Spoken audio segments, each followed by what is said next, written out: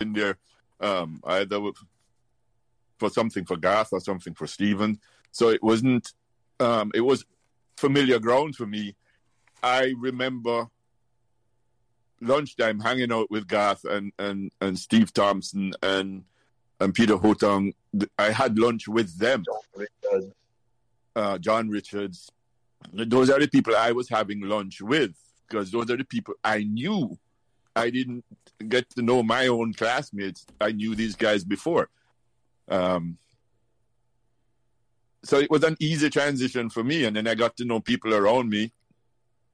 Your brother, Prince, Patrick, Carlton Christian, Andy Phillips, and Peter Chung.